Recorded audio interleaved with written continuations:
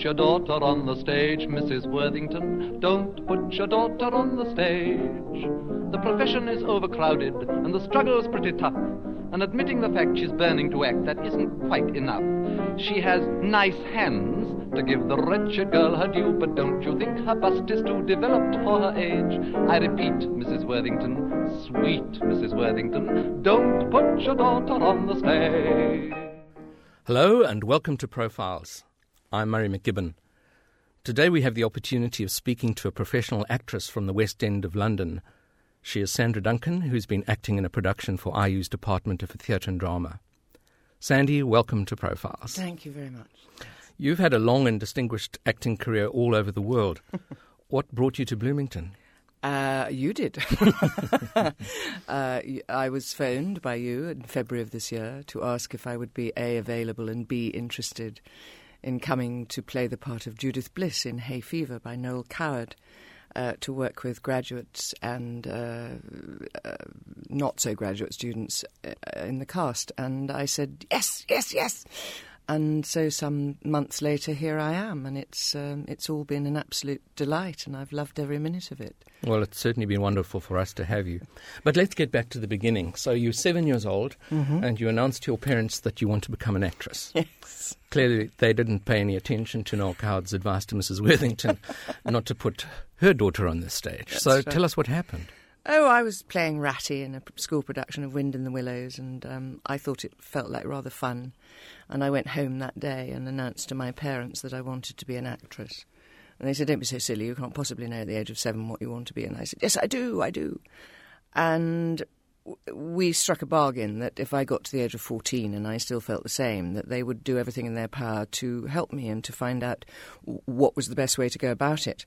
So at the age of 14, I was sent to a stage school which was combined your academic work in the morning with your dance and drama and music in the afternoon. And although the dance and drama and music was fabulous and I loved it, the academic work was so far behind what I was doing at my own school that with great prescience I went back and announced to my parents that I didn't think it was a terribly good idea that I stayed there because I'd never get any qualifications educationally that way.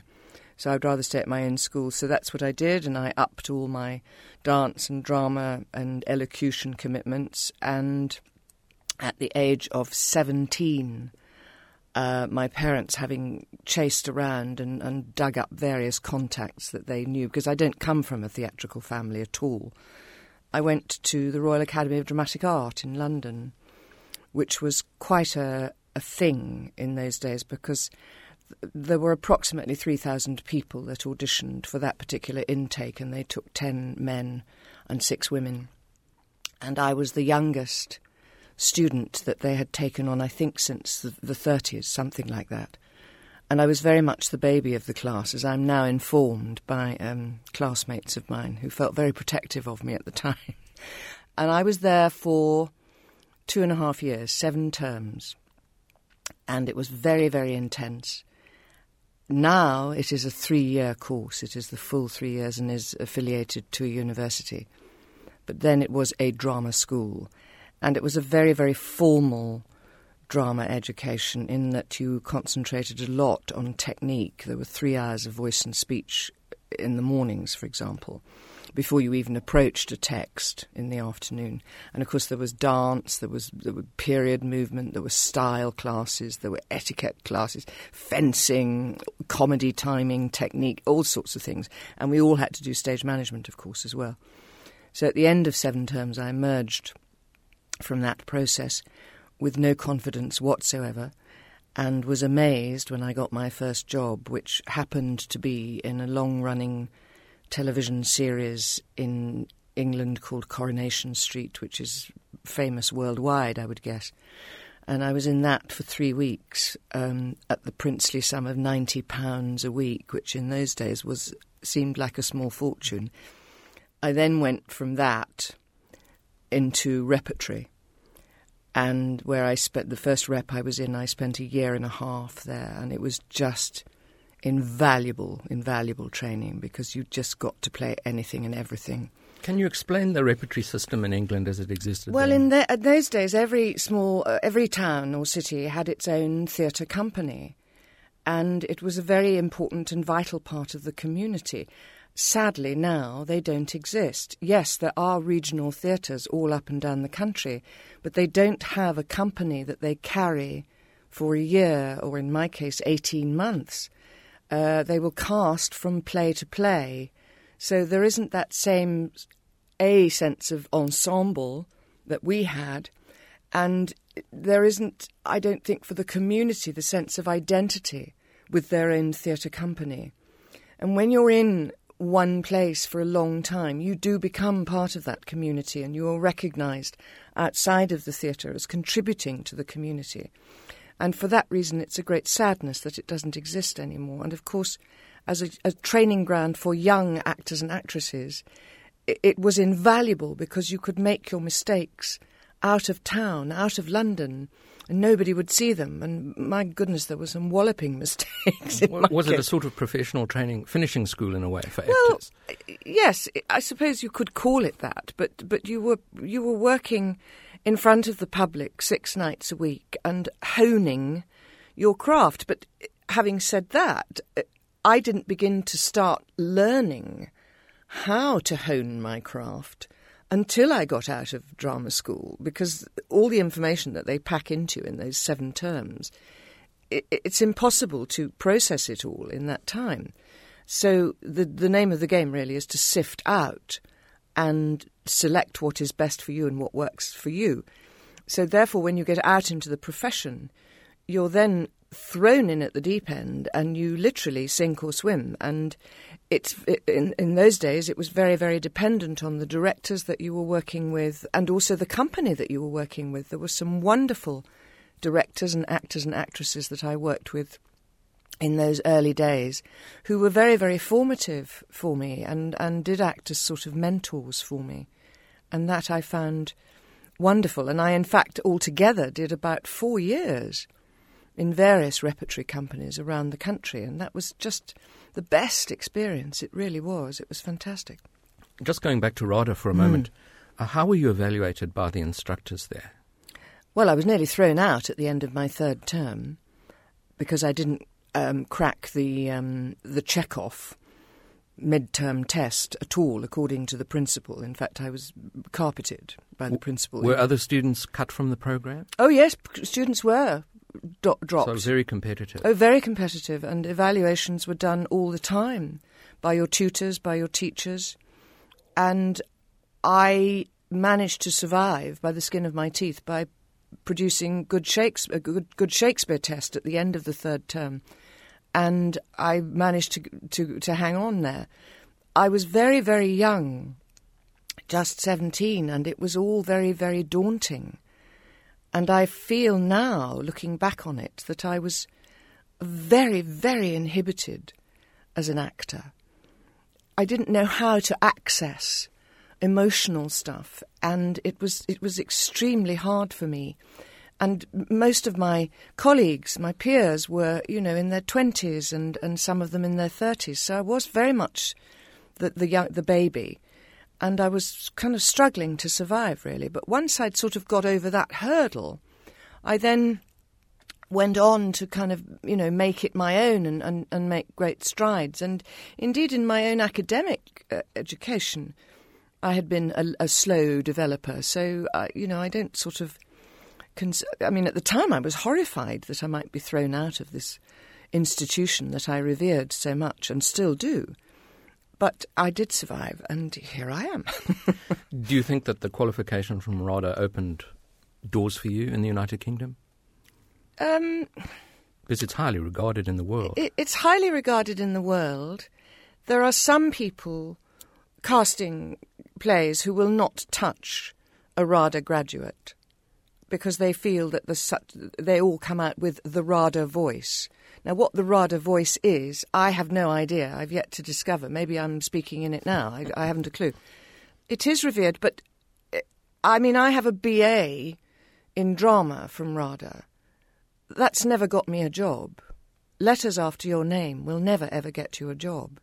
Talent and hard work and sheer sweat will get you the job. And, of course, being in the right place at the right time. Luck plays a tremendous part in the process, but I wouldn't say that being a graduate of RADA per se has ever got me a job. I mean, people don't look at my CV and go, oh, she comes from RADA, we must give her the job immediately. It doesn't work like that. So working in repertory, were there any significant roles that you played then that informed your career? Well, it's interesting because I've played in my life parts in plays that have come round again. And one of them was Laura in The Glass Menagerie by Tennessee Williams, which I then, many years later, went on to play the mother in, Amanda, opposite David Tennant, who was the Doctor Who of recent fame and indeed is a crackingly good actor. He is indeed. I saw him as Hamlet at Stratford about 2 years ago. Marvellous, intelligent, vital, just everything you'd want from an actor. Another play that I did and played a different part in, and it is a play that has become a recurring motif in my life, is An Inspector Calls by J.B. Priestley. Again, as a young actress in repertory, I played the daughter, Sheila, in it. Many, many years later, I was to play the mother in it, on and off over a period of 7 years, in Stephen Daldry's production, which had come from the National Theatre in London, and then toured nationally and internationally. And indeed, I've just finished a run in the West End with it. So those two, I would think, were quite significant for me. So once you'd finished your 4 years in rep, then what happened? You went to London? Well, in those days, again, you had to have 40 weeks of professional work in the business before you could gain your full equity card. Up until then, you were considered a provisional member, and this was in the days when we had quite a strong, closed shop.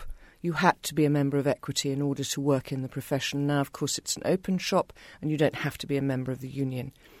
So it was kind of the accepted route that one went before you went into television or indeed into the West End. So after that, my first West End play was Abelard and Eloise, starring Diana Rigg, or Dame Diana Rigg as she now is, and Keith Michelle, who I understand has quite a big career over here in America. I certainly see him on television a lot in American things. And I was very much, there were 12 of us in the youngsters in the company, 6 men and 6 women, and I was understudying Diana and playing a small part.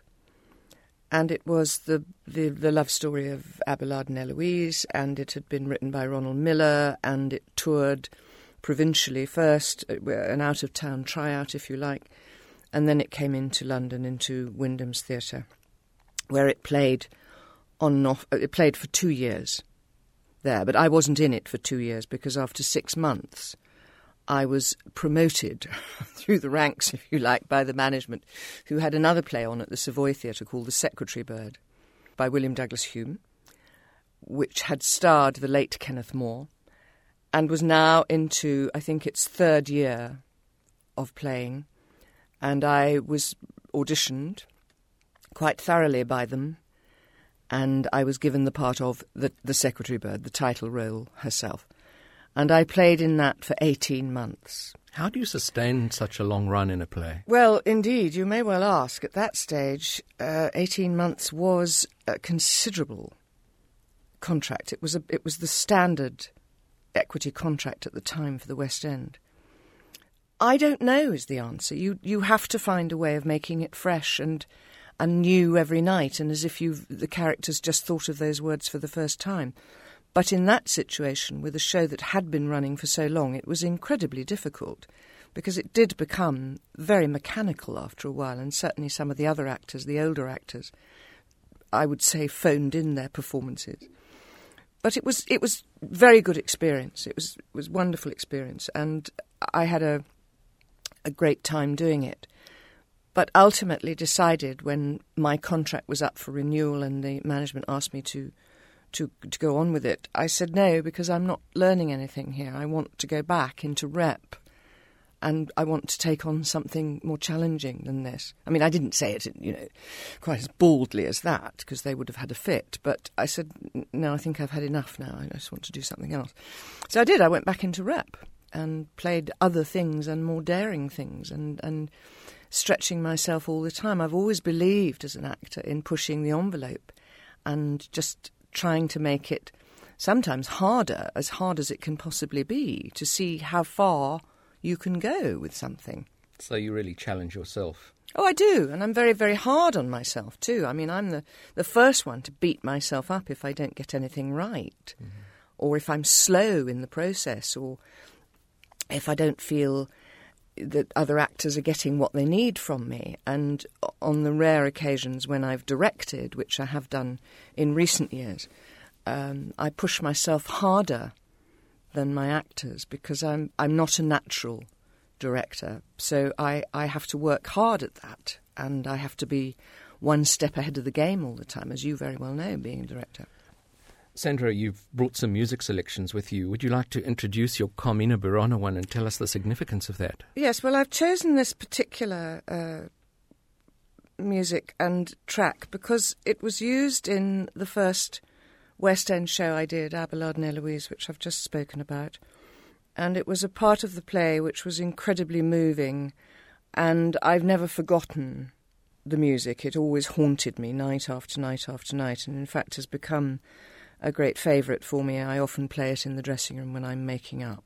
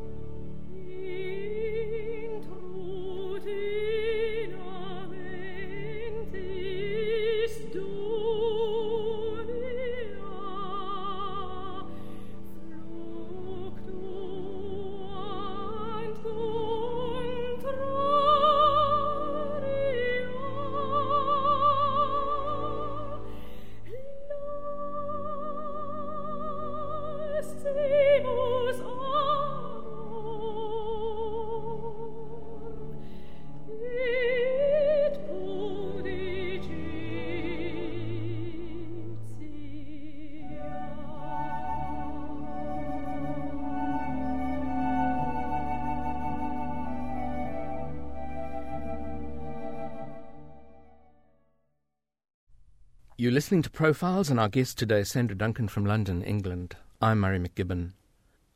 Well, after you had completed your sort of baptism by fire in the West End, I believe you were invited to go to South Africa. Could you tell us how that came about? I had done a play for a very famous farcer called Brian Rix, who had what were known as the Whitehall farces that he was very, very famous for.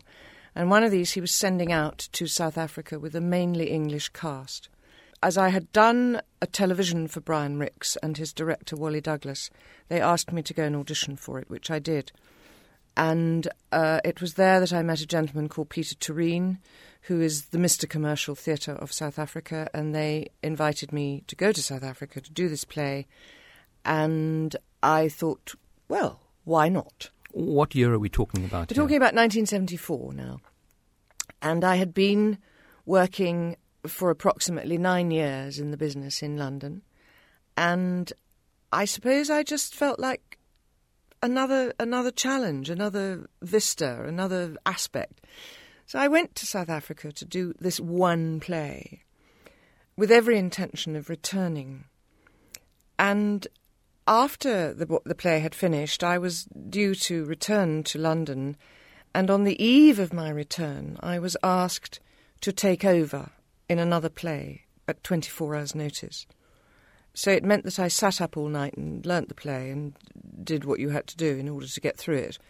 And it was a bit of a 9-day wonder, and I stayed. And so 19 years later, I returned from South Africa to England. But in the meantime, my second career, which took place in South Africa, was an incredibly rich and diverse and exciting time for me. And I always say that I cut my theatrical teeth there because it was so innovative because of all the pressures that were on South Africa at the time politically. It must have been a pretty scary proposition to go from London to the hotbed of South Africa. I mean, we're talking about the really dark days of apartheid, Yes. riots, civil unrest. Can you talk a little bit about how the theatre survived through those turbulent times? Well, it did. It seemed to soar above it like a phoenix rising from the ashes, really. And even though there was heavy censorship within the country by the government,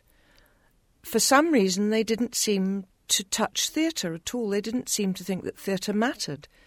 So there was an enormous amount of work that went on in the theatre, which was of great value and very informative and very vibrant theatre, that the government just didn't seem to get a handle on at all and just dismissed. So there was some extraordinary work that went on during, as you say, the dark days of apartheid, and indeed during the cultural boycott which was imposed on South Africa by the rest of the world, namely the United States and the United Kingdom. And a lot of playwrights wouldn't allow their work to be done, nor would their various unions allow their actors to travel to South Africa. If they did so at their peril and without protection from their unions. So a lot of actors didn't come. So that meant that managements within South Africa looked inside the country for their leading players, whereas before they had been used to importing them wholesale from overseas. Now they couldn't do that.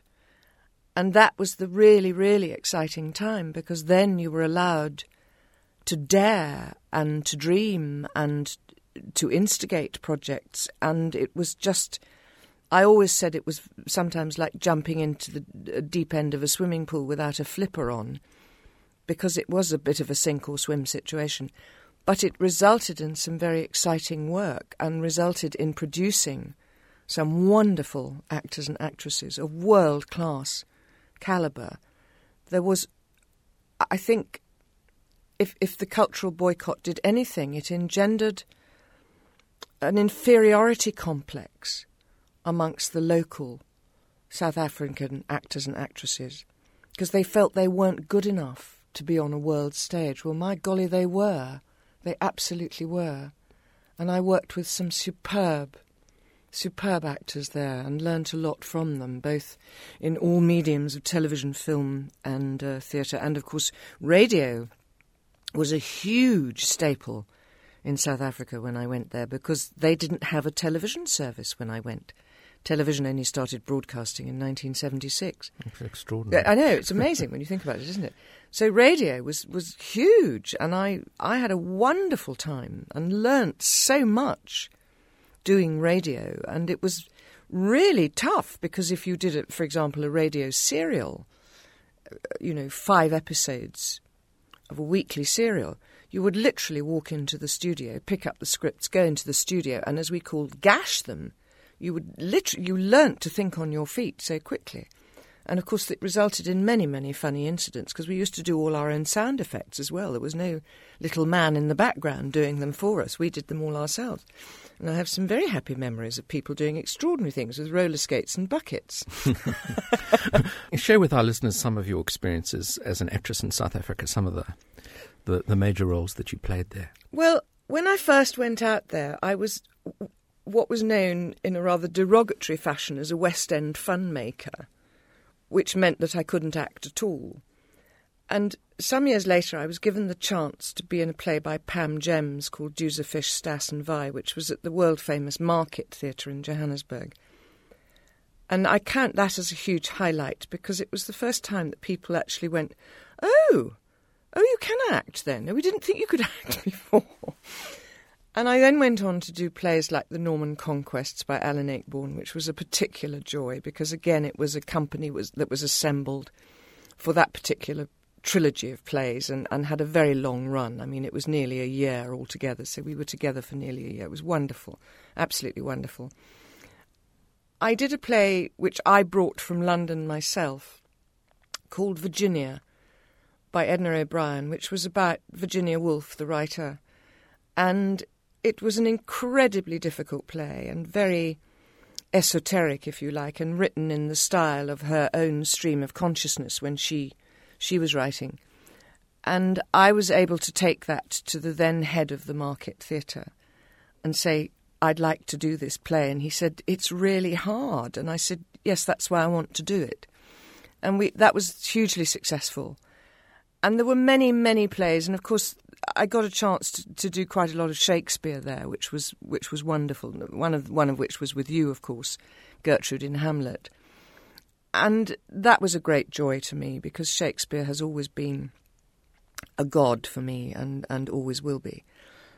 And I just got to play a huge range of people. And again, going back to the radio, because it's radio, you can be anybody you want to be on the radio, because nobody can see you. So I've played children and the President of the United States I actually played on radio. Wow. And all sorts of extraordinary people. And it was just being in that environment, working all the time at your craft was just fantastic. And a typical day would literally, you would run from job to job to job, and you might start with a voiceover at 7:30 in the morning and then go on into the radio studios to do the weekly serial by 8:30. In the afternoon, you might be dubbing or doing more voiceover work. And in the evening, you'd be in a theatre doing a play. So it was quite a bit of a treadmill. But then you had to be versatile. You had to diversify. And that was the name of the game there. So you lived through the days of Nelson Mandela's release and the first democratic elections in South Africa.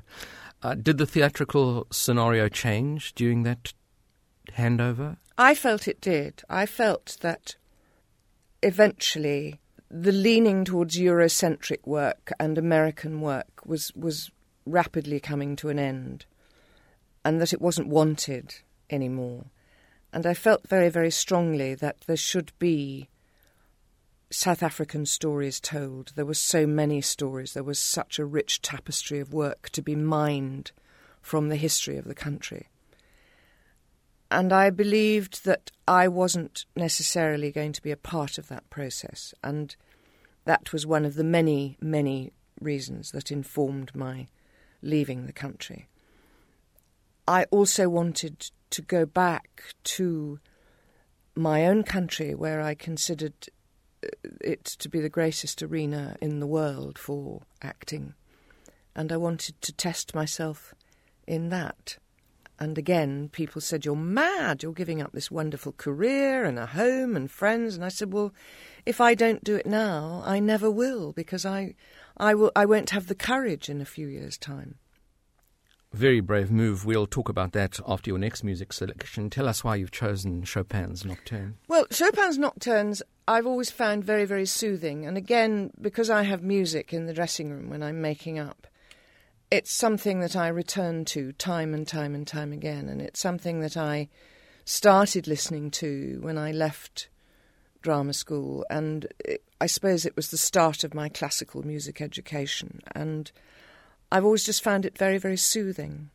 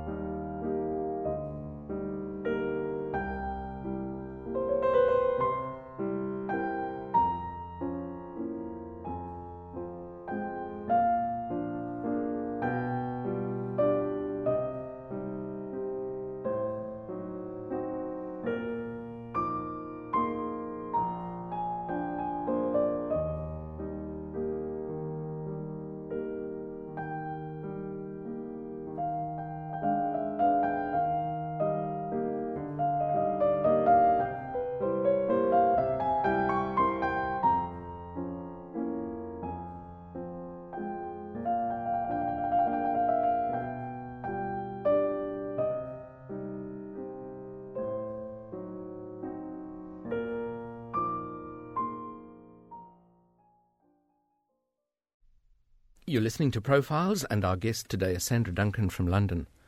I'm Murray McGibbon.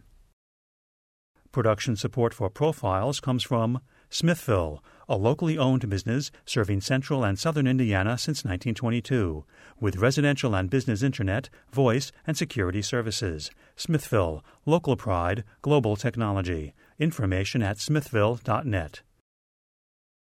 So, Sandra, you've had 2 careers thus far in the life of Sandra Duncan. Talk about your 3rd career when you returned to the United Kingdom and some of the challenges that you faced having been out of the country for about 20 years. Well, yes, my 3rd career started when I went back to England in 1993. And the first challenge that I immediately faced was trying to get work. The fact that I had a very, very good resume from another country didn't mean anything at all. And really? No, nothing at all. Nothing. Goodness me. So 20 years' work didn't really help you when you got didn't back. register at all. And that was a great sadness to me. And also politically, it was a bit of a hot potato to have said that you've come from South Africa. So suddenly 20 years of my life almost was wiped out in terms of the work, which was a great sadness. So to get an agent, how difficult that was. Writing letter after letter, submitting photograph after photograph, none of which were ever returned. Some letters were never answered. People are incredibly rude. The whole business had changed so completely since I was last working there. Why is it so important to have an agent as an actor? Because you can't move without one. They have all the access to the casting information. You can get the access to the casting information online if you want to, but you can't be seen by anybody unless you're actually put up by an agent. And your agent is the one who has the contacts and develops a relationship between you and a casting director.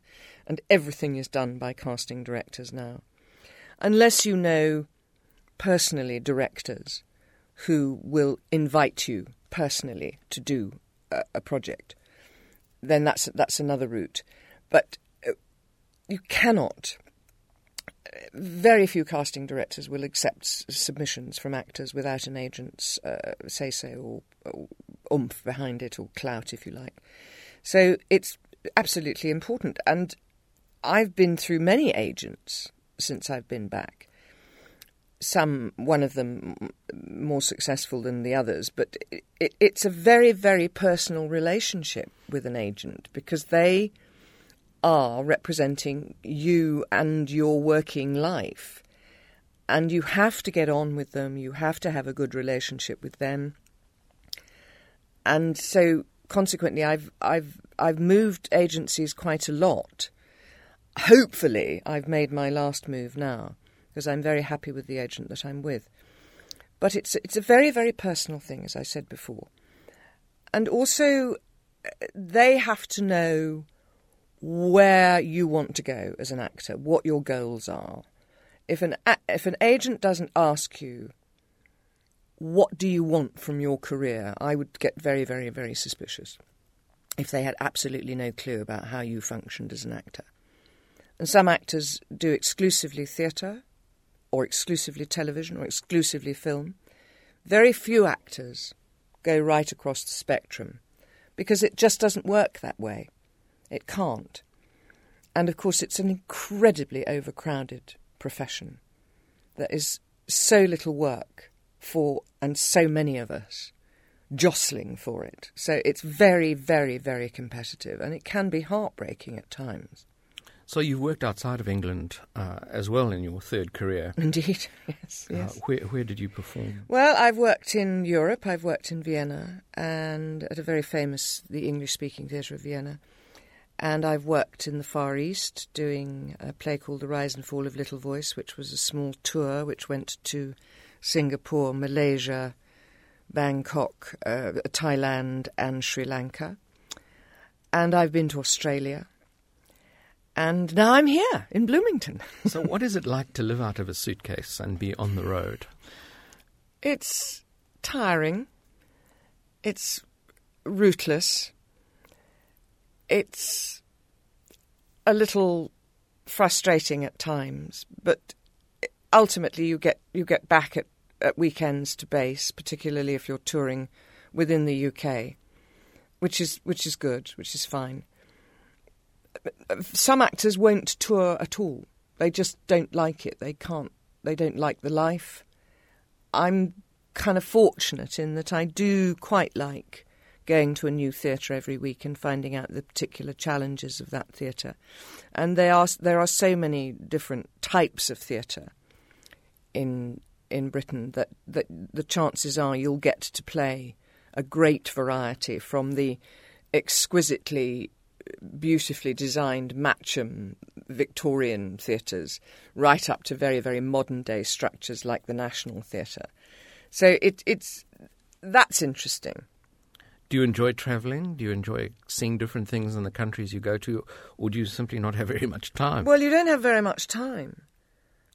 Your week is structured in such a way that you travel on a certain day, you perform on that same day, you will do X amount of matinees that week, and then on Saturday night after the show is finished, you'll pack it, everything will be packed up and you'll get into your car and go back home again. So I try to have at least one outing wherever I go, but it's not always possible. It depends. And sometimes there are rehearsals called, of course. You spoke earlier about your participation in Inspector Calls, directed by Stephen Daldry. That must be a highlight. Oh, it's a huge highlight, a huge highlight. What makes it so special? Because the production itself is such a star, and it's a very iconic production, and arguably has defined British theatre in the 90s. And I've been lucky enough to be associated with it for 7 years on and off now. I've done over 800 performances of Mrs. Burling, and people look at me aghast when I say I've done over 800 performances. So you know the words now. You've got them down. Well, sometimes, yeah. Sometimes they come out wrong. It's just, I'm very, very passionate about it. And when I first started rehearsing it, it's rehearsed in a very, very specific way, in that you are literally shoehorned into the production. You are taught the production beat by beat by beat. And if you don't conform to that form of direction, then you're lost. Now, that form of direction is very, very alien to most actors, every actor I can think of, because we think of rehearsals as being a very democratic, a very organic process. We all like to collaborate. We like to work together towards the final product. It doesn't work like that. Here you have the final product, and you're working backwards from it, if you like. So it can be very trying for certain actors, but if you get beyond that and you go through, as we call it, the pain barrier, then you can have a marvellous time and start flying with it and really enjoy it. And another great joy, of course, has been working with Stephen Daldry himself, who is, in my opinion, one of the great directors of the world. And some of the listeners of this programme will know him from films like The Reader and The Hours and Billy Elliot in particular. He is an extraordinarily charismatic man and a very inspirational director and a very loving director, in that he loves and respects his actors highly. And he's great fun to work with. There is something of the child about Stephen, and he brings that to rehearsals with him. And he's just so extraordinary that if he asked you to do something quite bizarre, you would absolutely try it for him, because you want to please him all the time. And he remounted the production last year for another West End run. And we had the great joy of working with him on that, although I had previously worked with him on the Australian tour.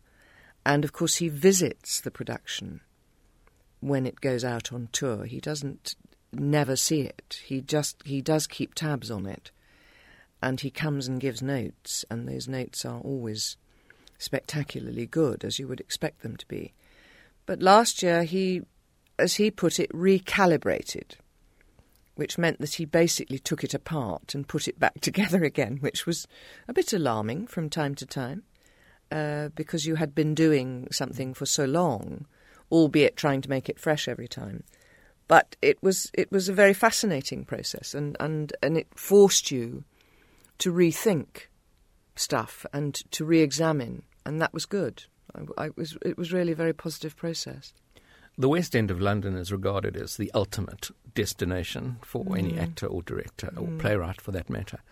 What is it like to work in the West End? I mean, is there some special mystique and magic about it? Well, I've decided that the West End is my spiritual home. I just want to be there all the time because it's just so exciting being in the West End. For a start, you're usually within shouting distance of another theatre, so you get to know the other actors in that theatre, whatever play they're in. And there's a lot of socialising that goes on between the theatres, and you're forever bumping into other actors and actresses. And it is rather like an exclusive club for the time you're in the West End. But it's just a great experience because you're playing to international audiences. You're not just playing to Londoners or people who've just come from the suburbs. You're playing to people from all over the world. And that is very, very exciting. And I've made some wonderful friendships in the West End because of the length of time of the productions that I've done there. And that's wonderful. And there's just a sort of, although we always say this business isn't glamorous, there is a glamour attached to being in the West End, although some of the West End theatres themselves are hardly glamorous and very shabby backstage and not at all what you'd expect. And as we know, the foyer space is pretty cramped and everything. But it is a great experience, and any young actor or actress going into the West End for the first time must appreciate what a terrific experience it is. You've had an illustrious career. Have there been any lows? Oh, gosh, yes, loads of them. There have been times when I've been out of work and thought, will I ever work again? I've had parts whipped out from under my feet, as it were. When I've got, a week into rehearsal and then the director's decided, no, I want to change the cast, and then you're out. I've had that experience. I worked in a call centre once, which was an absolute nightmare because I'm terribly bad at it. Did you have to change your accent for that? Well, no, I didn't, and I did change my name, but I didn't change my accent, and as a result was on the receiving end of a very, very rude telephone conversation from a man in Liverpool who thought I was sending him up and taking the mickey out of him. I don't know how actors cope with being out of work. We all have our own mechanisms for it. And it's one of the great comforts in my life that within the theatre profession you get such enormous support from your peers and colleagues when you're out of work, when your luck is not in at that time. We always say, oh, it's my turn now when you get a job. The theatrical profession for me has provided me with some of the happiest moments in my life, and some of my greatest friendships, of course, have come from the theatre. But it's also provided me with some great sadnesses, and you can't get every part right. But by and large, I feel I'm very, very lucky to have survived. Have you developed a personal philosophy about this art of acting? And if so, share it with us. I like to think that every part I approach, I will find something new about the human condition. And I always want to be curious about acting and the human condition. I also believe that actors should have a good range and be versatile. Now, that's not always wanted in my country. Casting directors tend to, particularly for television purposes, they want to put you in a box all the time. And they don't like it when you exhibit any versatility at all. But I believe that theatre acting, anyway, should be a journey of the mind and of the body as well, and that you should be able to inhabit another persona, another person, and make them real and credible. And for me, that's half the fun, is creating a completely different character. I also believe, as the great Dame Judi Dench has said, that you can never be more on stage than you are in real life. In other words, you cannot show an emotional range if you haven't actually experienced it in life. And I do stand by that very firmly. And there have been many times in my work when I have dug deep into the well of the emotional raincoat, if you like, and exposed my innermost feelings because it was applicable to the part and I had the emotional information to hand. I wouldn't dream of manufacturing that if it wasn't true, if I hadn't lived it myself. But acting for me has always been about portraying another person as truthfully as you can and bringing all the colour and all the texture that you can to that part and taking the audience on the journey with you. Every role, every play is a journey, and you have to engage the audience very, very quickly and hopefully take them with you on that journey, and so that ultimately at the end of the evening they will have experienced what you as a character have experienced and been touched by it, hopefully, in some way. Oh, wonderful words, particularly for our students here on the IU campus. Well, it's been a great pleasure having you on Indiana University campus, Sandra. What's next for you? What's next? Well, I go back to London, and I will be going straight into recording studios to record some more of my beloved audiobooks, which are my second string to my bow, if you like. It's another career that I've developed in voice work, and I'm very, very grateful for it. And also, as we're coming up to Christmas and I'm not playing the Wicked Witch of the West in some pantomime somewhere, or indeed in The Wizard of Oz, it's traditionally a difficult time for straight actors, Christmas time, if you're not involved in a pantomime or a straight or a Christmas show. So straight into the studio, and then next year, who knows? Who knows? It's a lottery. The whole thing's a lottery. Well, tell me about your final music selection, Single Ladies. Well, by Beyoncé. Now, this is a lady I've recently discovered, I'm ashamed to say. I know she's been around for some time. But it was a particular track that the wardrobe mistress of An Inspector Calls and I loved very, very dearly, because it would be playing on my little machine as she was strapping me into my rather vast corset, and we'd both sing along to it. Well, this will be our last music selection, and that will bring us to the end of this interview. Our guest today was Sandra Duncan from London, England. Sandy, thank you for spending time with us today and for sharing your thoughts and ideas about your world of theatre and with our WFIU audience. Thank you. I'm Murray McGibbon, and thanks for listening.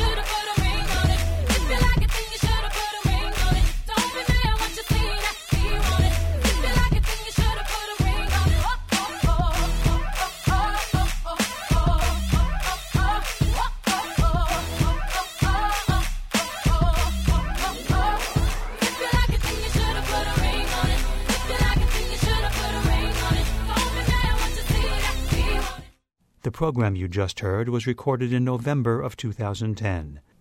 The studio engineer and technical producer was Michael Paskash. Production support for Profiles comes from Smithville, a locally owned business serving central and southern Indiana since 1922, with residential and business internet, voice, and security services. Smithville, local pride, global technology. Information at smithville.net. Copies of this or other programs can be obtained by calling 812-855-1357. Information about Profiles, including archives of past shows, can be found on our website, wfiu.org. Profiles is a production of WFIU and comes from the studios at Indiana University. Christina Kuzmich, executive producer. Please join us again for the next edition of Profiles. For WFIU, thanks for listening.